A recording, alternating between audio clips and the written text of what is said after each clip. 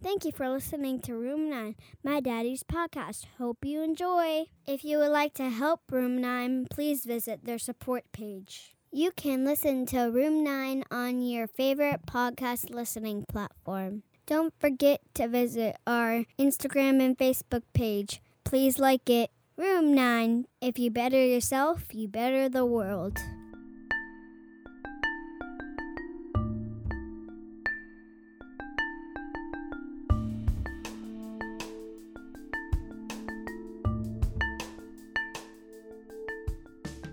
What is going on? I am here to introduce to you very quickly the newest and most recently recorded episode of Room 9, and I might add, the very last episode I will ever record on these microphones, because tomorrow my brand new audio recording equipment will be here, and I'm super excited. It is only going to up the audio quality game of Room 9, and I'm super pumped to do that.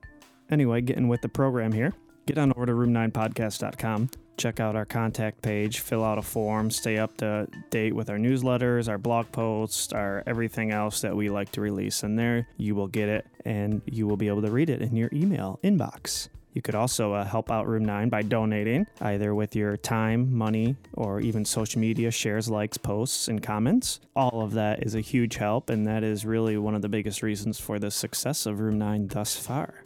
And the last kind of thing I want to mention is my video equipment is ordered. Not quite sure when it's going to be here, but that is going to be starting very, very soon. And I am extremely, extremely excited about that.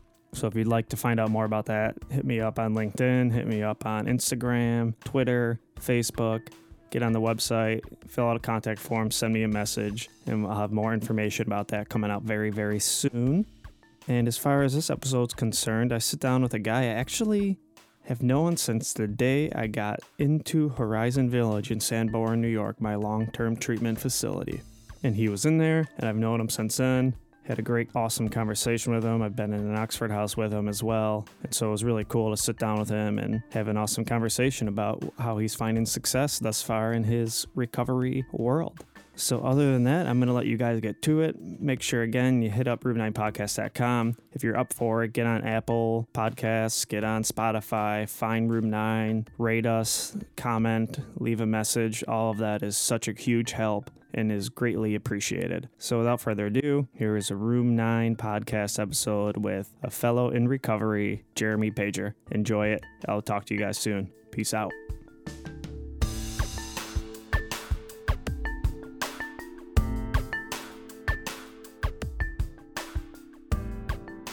5 or 6 people just keep canceling. It's just not worked out the last couple months. I'm like, what the fuck is going on? Yeah. So it's kind of nice to have somebody in recovery on, because obviously I want to give those people a voice too. Yeah, of course. I And mean, you were somebody I've been trying to get on just to kind of share your story and how you found success this time around, because I know you've been in and out of the system for quite some time. In and out. I've attempted this many times.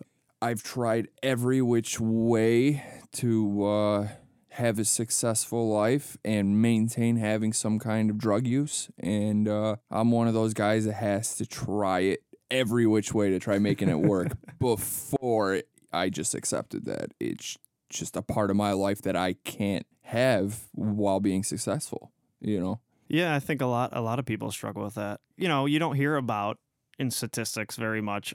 Some people do make it work. Some people abuse so many certain drugs, and even their drug of choice, they can somehow manage to use in moderation. Yeah. No, there's or they switch. Yeah. So some people, you know, they'll be a heroin addict, their life falls apart and they get their lives back together. And then a few years later or whatever, you know, they start drinking and partying, and they might not go back to the heroin. And some people actually can still live successful lives while partying on the weekends. Some of my good friends, you know, not to throw them under the bus, but like I have a couple of friends that are doctors. I have a couple of friends that work at colleges, and they like to party, and it's a little bit of everything, you know, but they're very moderate when they do party, and they don't party often, but they can live successful lives. And they went through times where, like, you know, it was definitely on the side of abuse, but they catch themselves and realize this is what's going on and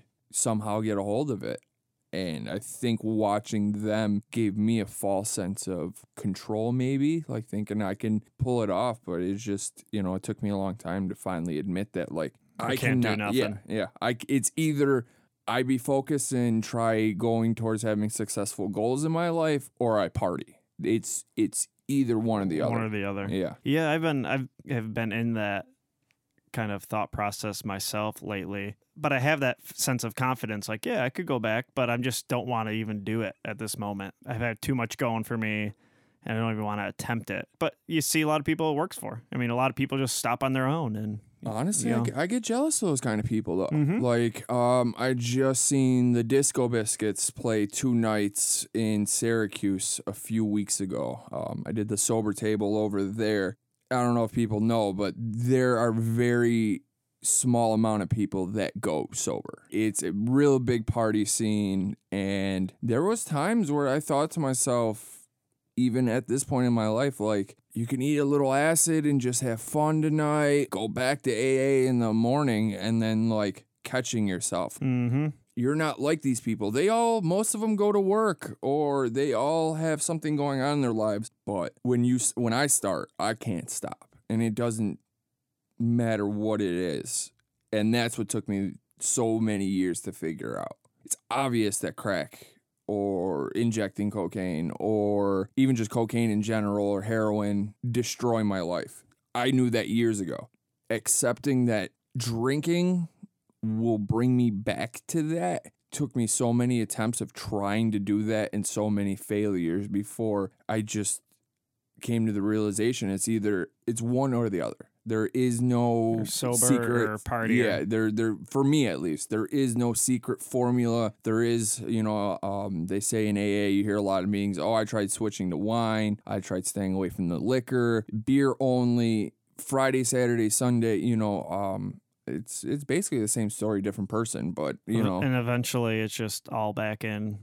I go from 0 to 100. So, but this time seems like everything's going well. Yeah, I gotta say, I was thinking kind of prior to us sitting down, I think, because you and I have butted heads here and there, because I've been, when I went into the Village, which was how long ago was that?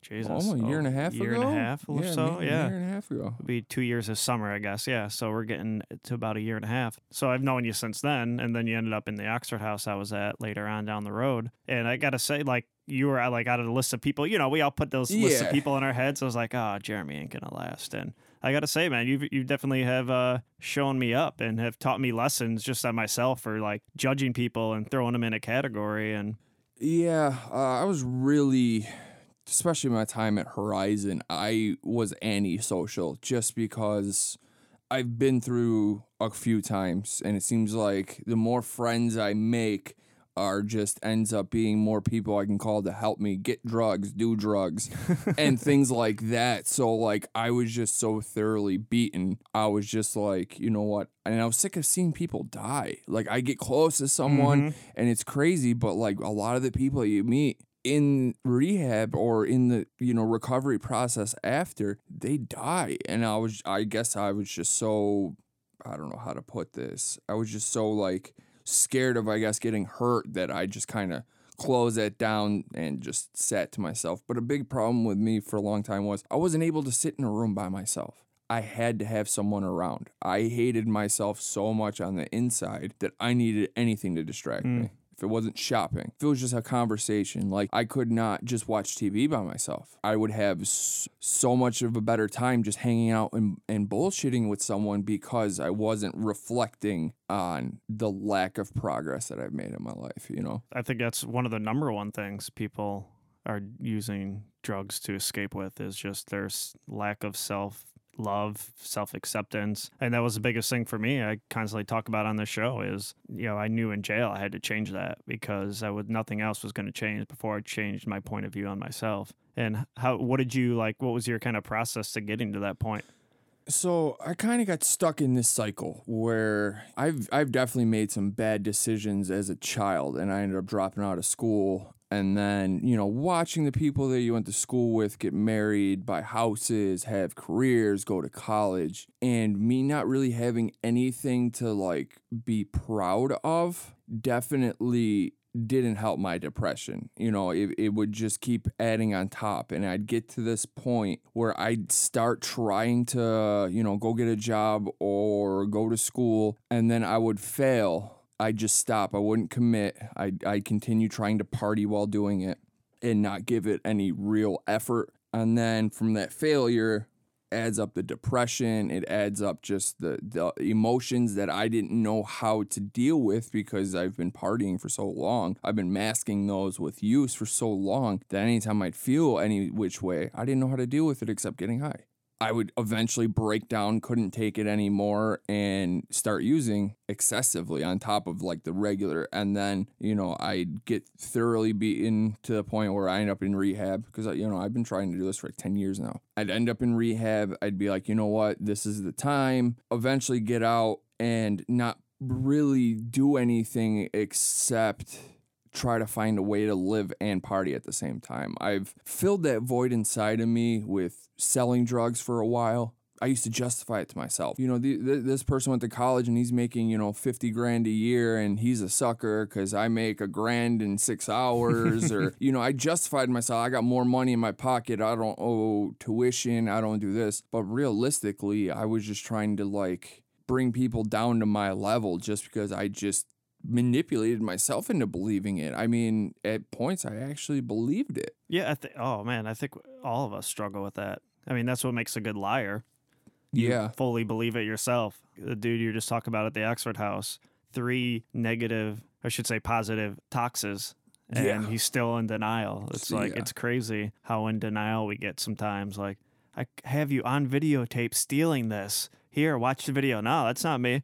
Just straight denial. And I think that's a huge part that, you know, everybody that is struggling, at least in this area, is something they have to deal with. So let me go into my story a little bit. When I was younger, I definitely had some social anxiety issues. I had a hard time feeling like I fit in. I had these big, thick glasses, and I got a big nose. I was very self-conscious. You know, my cousins used to fuck around with me. So how old were you kind of when you had that? When it really started, like, bothering me right around 12. Right around 12, 13, you know, young. I always, you know, you get the traditional, you know, I always felt different from other people, and that does go for me. So when I was around 13 years old, you know, I was skateboarding with my friends. I found hanging out with my friends, I didn't feel as empty inside as long as I was distracted. I wasn't happy at home.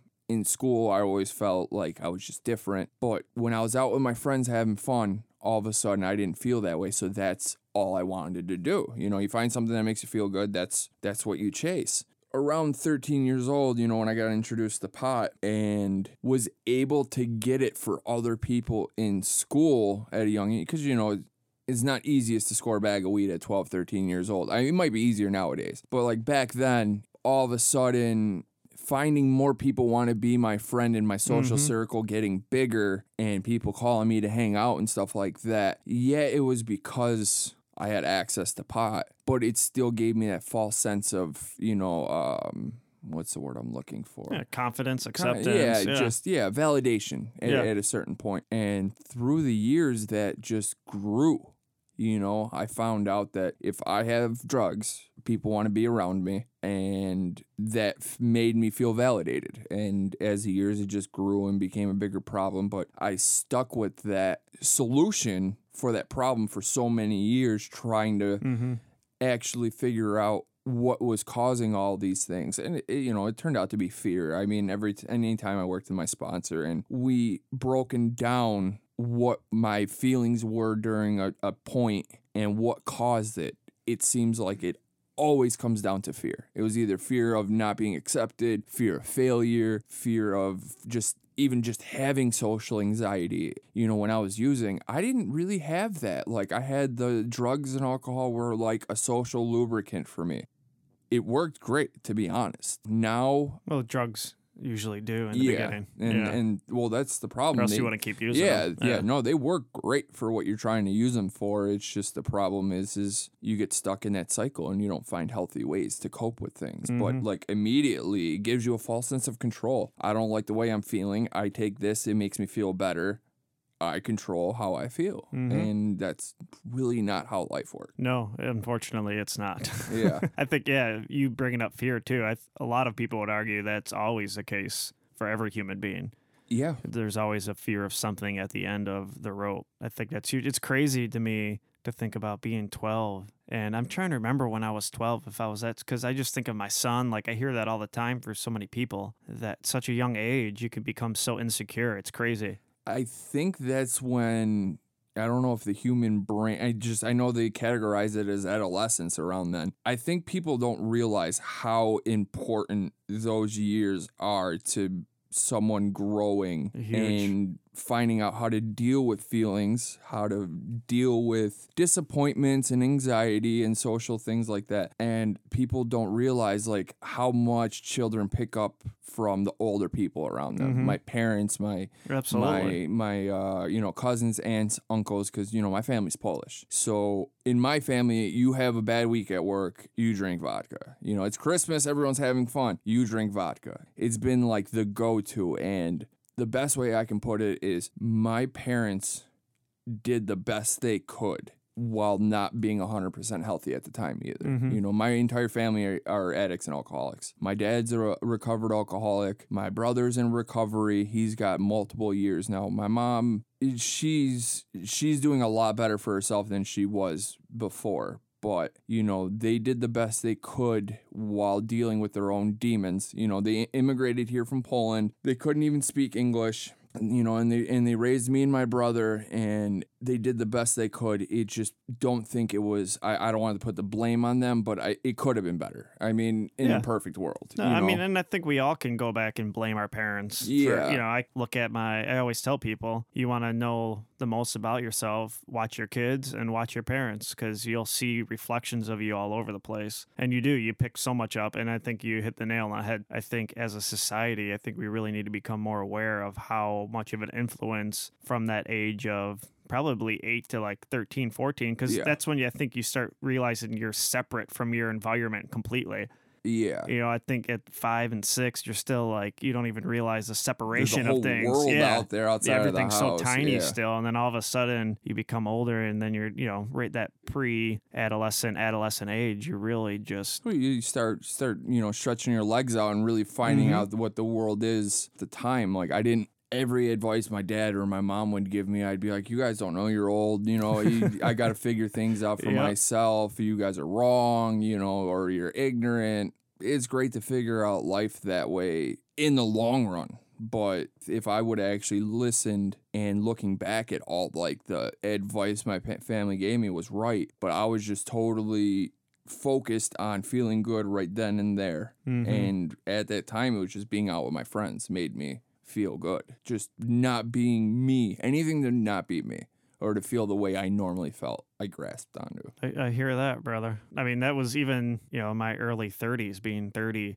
working at this job where I'd walk into feeling like I'm just wasting my life away. I'm much smarter than this. What am I doing? And then I got high at work, and it's like, oh, great, this job ain't so bad. This isn't too bad. What's wrong? Why am I complaining so much? And then you just, you become used to that. And then it's like, the next thing you know, you're stealing from teenagers. So. Yeah, no, for sure. But I wanted to cut back. So when I was, saying about, my family and how they did the best they could, it just wasn't enough. I just want to put an emphasis on this. Yes, it can be the cause, but once you find out what the cause is, it's on you to make changes and to learn. You could be ignorant from, and something can cause something, and the way you picked up on it, that is on them. But once you realize what's going on and how you can make efforts to change it, that's on you. You can't blame someone or a situation for 30 years because at a certain point you realize what's going on, or maybe some people don't, but you got to find healthy ways to deal with it. Without dealing with it, it's like you're always running, And you see a huge majority of grown-ups have not dealt with any of that. Yeah. And granted, some people don't use drugs to get away from that, but some people use so much other things, Netflix, shopping, whatever it is. So many people have something they're using to not face that, to Sex, not take relationships, responsibility for that. food, And we anything. just blame our parents. And I think every person could blame their parents. But I think it's an awesome point you mentioned. Like, yeah, once, especially when you recognize it and you know it, Yeah. it's your responsibility at that point to change something and do something about it. No, I totally agree. And,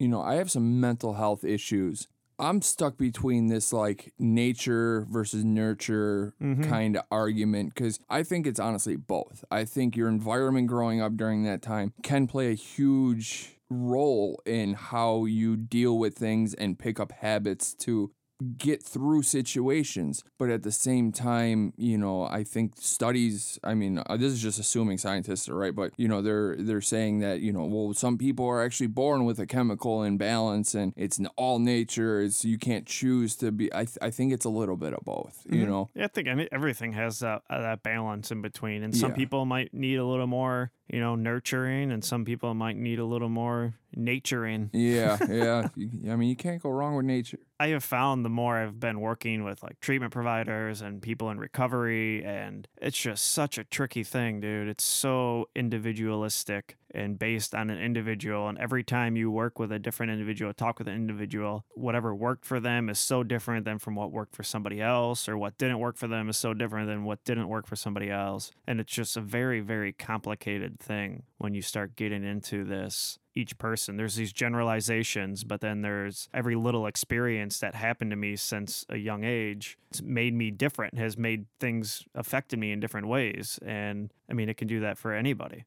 I wanted to touch base too, like, what are the things that you've done differently this time that has kind of kept you going? Because how long do you have clean now?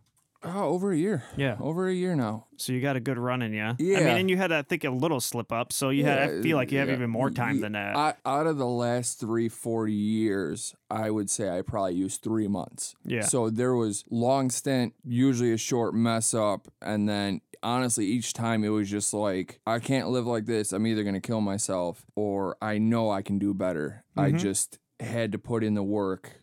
And I just finally, like I said earlier, I just finally accepted if I have to give, because like I definitely had fun going to festivals and partying with my friends and like, there's definitely fun in it. But if I have to give up that to have my life flourish in other places, if I could start a career, do the whole American white picket fence dream, have a family, a home, a career, vacation a little bit. If I have to give up that lifestyle to make all these things possible, then it's an easy choice. Until you realize that it's either, well, for me at least, it wasn't until I realized it's either one or the other. There is no possible way to have both. For me, it was an easy choice. I still question it sometimes, all the time. I still think about getting high. I love getting high. It's just not worth the repercussions at this point. Will I stay sober forever? Who knows? But right now, I'm okay with myself. I love myself once again. Which I think is the number one most important thing. Yeah. For any of this to work, for anybody, I think that's where it has to start. For sure. I've definitely been a lot more into the spiritual aspect of things this time around, and that's helped immensely. How so? Finding a bigger purpose. I was watching this documentary and there's a lot of misinformation about, NASA, the earth is flat, this stuff, but like it brings up a lot of good points. If you ever want to feel so small and useless, like picture yourself just being a person on a rock spinning around the sun out of millions of planets in the galaxies and the stars, like your life is pointless, to a certain extent in the grand scheme of bigger things. At the same point, the influence that you could have around people around you can make huge strides in progression towards the greater good of things. You see those people out there that just like to help the homeless just because that's what they want to do. They go out of their way, out of their free time, they take their money, their resources, things that they could spend on themselves and help other people. And just doing it just because that's what makes them feel complete or whole or give back is inspiring, And not looking for anything back in return. Yeah. I'm real big into, if I do any volunteering, I don't take pictures and post them on social media. I don't make statuses about it. I have mixed feelings about that because, I guess posting on social media could inspire other people to do it. So there could be some good from it, but at the same time, are you doing it because for your own validation, or are you doing it to maybe start a trend to get other people doing it? Well, I don't know. that's like the number one thing I think it comes down to when you're doing anything. And really, what are your true motives behind it? Yeah. That's all that matters, essentially. You know what your true motives are, and that's it. It doesn't matter what anybody else thinks. And that was something I've actually really have done in my head and really try to even do in my head constantly to this day, especially having my own business now, having to make constant social media posts, constantly be out there and touching base with everybody in the area and just the world, essentially. And, what are my motives for posting this? Is it to get so many likes? Yeah. And now, obviously, I want to grow my business. I want people to start following and all of that. So I need to produce this material. But what are my motives for doing it? Do I truly want to help people, or is this about trying to make money? And, I have to really find that balance myself all the time because obviously I need to put food on my table as well. So, there's always that constant balance. And I think it always just kind of comes back to that. Well, you know what? Before you picked me up, I was sitting there thinking, wondering what the purpose of the podcast was. Thinking, what was his intentions? And then, thinking about, what goes on in the podcast, what has happened. And I thought to myself, I'm at the end of the day, this is his personal journey that he wants to take in. And this is just my thought, but that he wants to take in all the information out there and spread the information also while experiencing and sharing his experience to new things, and to put out his life experiences and other people's life experiences out there. So if people have questions, they can at least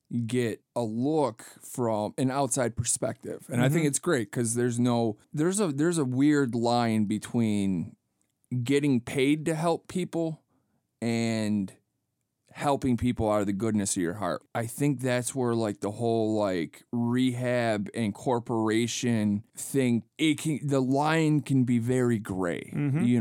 Oh, I know, actually I'll take this is a fact that some corporations will take people's best interests and throw them out the window to reach, in the sake of making money. Making money to reach more people, which I don't agree with. But again, who am I? I'm not running a corporation. I haven't worked that hard, so I can't. My opinion on the matter doesn't make. Well, I think it does. And I think you're right. There's going to use the word balance again, because take, for instance, a place like, the big treatment companies around here, Evergreen, Spectrum, Horizons, Best Self. You have how many hundreds of, sometimes thousands of employees who have families who need to eat, who need to get paid. I mean, you need to make money.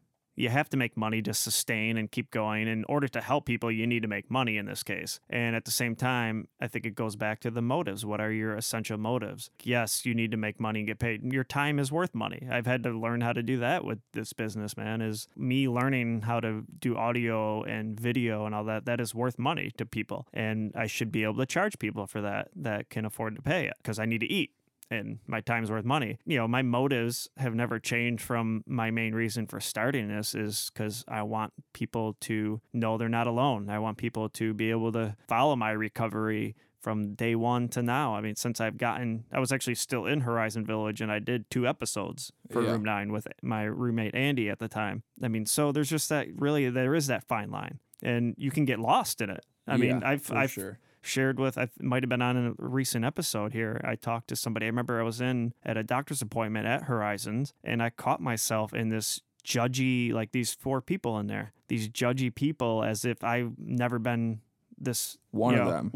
Yeah. Like I'm somebody special in here or something. And I really had to catch myself, dude, because it's so easy to get on the wrong side of that line. Yeah, no, for sure. And, I was actually having a conversation about, the whole Oxford House and how it works, which I firmly believe Oxford House has saved my life. I will always recommend it. We were talking about how, the owner, obviously the guy that owns the houses, he collects rent, and not to put any filter on there, but it definitely, the rent isn't the cheapest. But at the same time, for the state of the houses, there are ways to make money and not help people.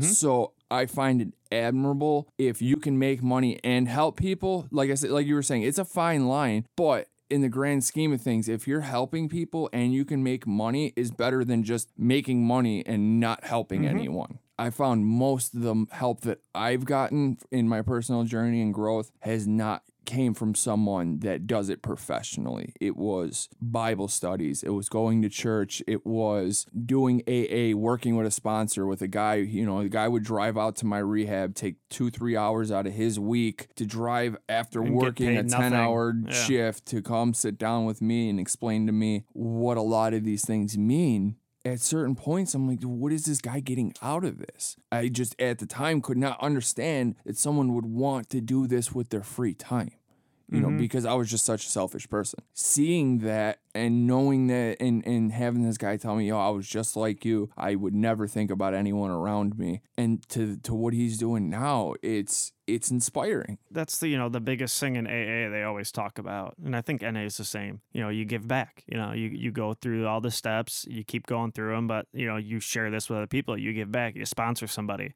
And I think the biggest reason for that is, and there's an argument could be made that's just as selfish too, but because when you help other people and you sacrifice for other people to make their lives better and to help them be a better person, it makes you feel better. It makes you a better person. And that's the number one key to it all. And that's why it works so well when you help people. It makes me feel better about myself. It's like replacement therapy. You've filled the void, but you did it in a healthy way. Mm-hmm.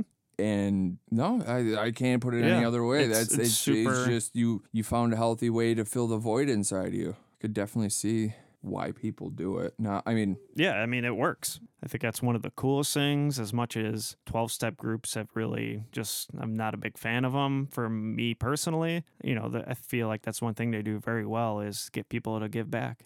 Yeah, no, I totally agree. And that's super important for anybody in life in general. You want to feel better about yourself, give back, go volunteer somewhere, go do something and help somebody. Like when you're talking about the individualism aspect about it, I firmly agree about that. Mm-hmm. No, two journeys can be similar, but they'll never be exactly the same. What works for one person might not work for another person. And throwing people into an overall just group will never work. I think it's important people find what works, what doesn't, and go with that. My issue with the whole AA thing is a lot of the stuff you hear is just regurgitated babble from something they heard from their sponsor. And some people are too afraid to form their own opinion about something. I mean, which, my choices got me here. So obviously, listening to myself all the time obviously isn't the best idea. But at a certain point, I'm not going to say I don't like something because my sponsor's telling me, that's not good, don't like that. Me as a person, I took the guidance, and as long as I understood it and understood why. But I'm big against people shunning people on maintenance. I think it's gross. It is totally disrespectful. And people that say you can't collect clean time at NA because you're on Suboxone. Yeah, medical assisted treatment.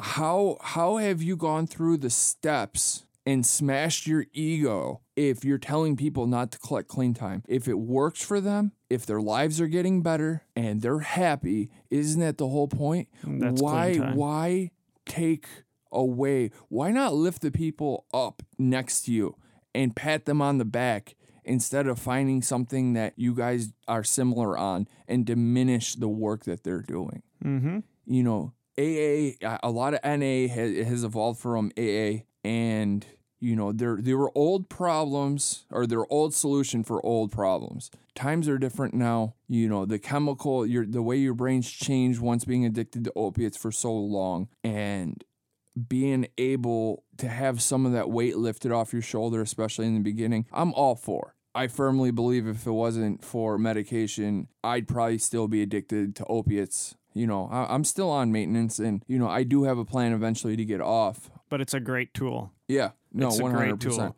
I would just never want to see someone work their ass off and actually stop using and start making strides to making their life better, to feel discredited just because someone chose to do it differently. I'm very against it. Yeah, that's an awesome point. And that a lot of that does go on. even like family members I've talked to doing like groups down at an organization, called Save the Michaels in Western New York here. And I would talk to parents and they'd be like, oh, the whole world's on Suboxone or, methadone or whatever. And they have such an issue with it. And I remember saying to a person, just because you know one person who abused Suboxone doesn't mean everybody's abusing it who's on it. And one of the biggest things is it's the people who try to just do that and not work on anything else in themselves. Those people are the ones who aren't going to make it, who aren't going to last, because you can't just take a medicine and expect everything else to be better. No, 100%. I mean, you have to work on those flaws inside your personality. You have to work on those flaws inside of you. Yeah. And I guess kind of I'll wrap some stuff up here with you. Like my final question is I kind of always ask people when they're on here, what does the treatment provider world look like to you in like 10 years from now? Like if everything happened the way you think it should happen or the way it should be, how do you see things? So I've had this idea now that I think it would work great. So I just wanted to touch on really quick, just the worst feeling in the world is after being clean for a little while and making a mistake and getting shunned by your peers is terrible. So when we have people relapse at the house, I sit them down. I go, listen, this isn't the end of the world. You're not getting shunned. Go get help. Come right back. People are dying out there. Yeah. Don't feel embarrassed. Most people die in active addiction. What we're doing is not normal and it is not easy. Don't give up. Don't think that, when I did do the NA thing and people would relapse, it'd be the talk of the room. Everyone would just start immediately saying what they didn't like about the person. And it's just like, I wouldn't want to go back to that. Yeah. You know how much it takes to walk back in the room and look at those people in the eyes and like feel like everyone's it deters people. So if I just wanted to throw that out there, but no, I think that's friggin' a huge point because we both have known people that have slipped up, had a couple beers, gotten kicked out of an Oxford house, and just said fuck it because they felt so terrible and shitty about themselves, and they went right back out to using. One guy we know that was at a Oxford house, I mean, he ended up in the hospital. He had to have heart surgery and everything, and it's messed up, man, for somebody slipping up. Like anything else in life, change is difficult in every aspect of every human being's life. When you want to change something, it is hard, and you have setbacks, and to have that bring you down completely, it's messed up for anybody to point a finger at anybody for that. No, for sure. Back to my idea. So people are familiar with Oxford houses, but my idea is similar. I think a lot of people have to find something that they're proud of or some kind of forward progress in their life to get a career, to make some money, to become self-sufficient, something to be proud of. I would love to see like an Oxford house for trades that takes guys in, that sets them up with a bank account, that puts away 80% of their pay into this bank account. They get to keep their 20 or 30%, start them with just lawn care. Start them with construction, plumbing, roofing. Get them a job, help them save money to eventually, go out on their own. Help them with their finances, give them enough to be comfortable, but enough to save. And let them work their way up, learn more skills and then teach the next set of guys. A lot of guys, including myself, got stuck in the, all right, I got clean now. I'm getting it. I'm going to work, but I'm only making $12 an hour. I don't feel proud of myself. I have just enough to pay the bills. Can't save. If not, I'm short. And at that point, it's like, what am I doing this all for? And you end up picking up because your life you feel like you haven't achieved anything, So I think something with that, and you probably get some grants, some people advertising on TV, like Second Chance Construction. Someone's like, well, people might be weary about having these kind of people work on your house, but 90% of the people doing construction are crazy active addicts. Yeah. So if anything, it'd probably be safer for the homeowner. It sucks when it comes with that label. Yeah, it's really frustrating and annoying. Yeah. But I think that's an awesome idea because as I was walking around downtown the other day taking pictures for 4 hours, I thought, why aren't they going into rehabs and doing this stuff and teaching people traits and teaching people hobbies? And because that's one of the biggest things. People get clean and they don't know what to do. Yep. What do? I just go work at Rite Aid? Yeah. And I think that's a huge thing. Yeah. It's like, you get clean, but now how are you actually gonna, because you have to, So many things come along with getting clean. Yeah. But just becoming self-sufficient. There's no better feeling than going to sleep at night knowing that you created this or your hard work did this and people can depend on you. There's a natural high that comes from that. Like, not to go into the stereotypic, be a man, but like, it's fulfilling. No, but even more so, be a grown-up, responsible adult. Exactly. It's and fulfilling. you have to learn that. You have to learn how to do that all over again. Yeah. Especially if you've been using from a very young age, your teenage years and up. You have no idea, no concept of how to even clean a house. Yeah. I mean, literally. No, and that's 100%. stuff you got to really learn and get back into and feel like you are not being a useless piece of crap in society. I think that's super huge. Yeah, I love that idea. I do wish like Oxford houses did more of that. Can almost like an access VR where you can live. Yeah. And they teach you. Help you put money and away. If you don't, and if you don't get up Monday through Friday and learn your trade, then you get kicked out. Yeah. You can go to a house that doesn't make you do that. And if you did that for even just a little while, when you did get kicked out, you'd have a little chunk of money, get your own apartment. You're not just kicked out and going to a homeless shelter or, you know what I mean? Like, I think it has potential. I really do. It's something if my, long-term plan goes in and works, that's something I'm going to try doing. That's a great idea. That's my end goal, is to try getting some foreclosure properties, fix them up, and just start teaching guys that like me that spent their teens and their 20s partying and not going to school or having a trade or some kind of way to make money and feel good about ourselves and be self-sufficient. Give them that and give them a chance to really find a new way of living. Yeah, I think that's a fucking great idea, bro. Yeah. Sweet. Well, thanks for hopping on here for an hour with me. Yep. Thank you. I appreciate it. We got to do this more often, brother. Yeah, I'm down. All right, dude. I'll talk to you later. All right. All right. Hope you guys enjoyed that. It was an awesome time sitting down with Jeremy and talking. If you'd like to find out more information and stay up to date with Room 9, make sure you get to our website, room9podcast.com. Check out what's going on, fill out contact forms, read our blog, listen to the podcast, share it. I have video stuff coming soon. I got pictures coming soon. It is all happening very fast, and it is exciting. So I hope you guys are excited too. I will be in touch. Talk to you later. Much love. Stay encouraged. Stay strong. Learn from your failures and all that other jazz I say at the end of every episode. All right. Love you guys. Peace.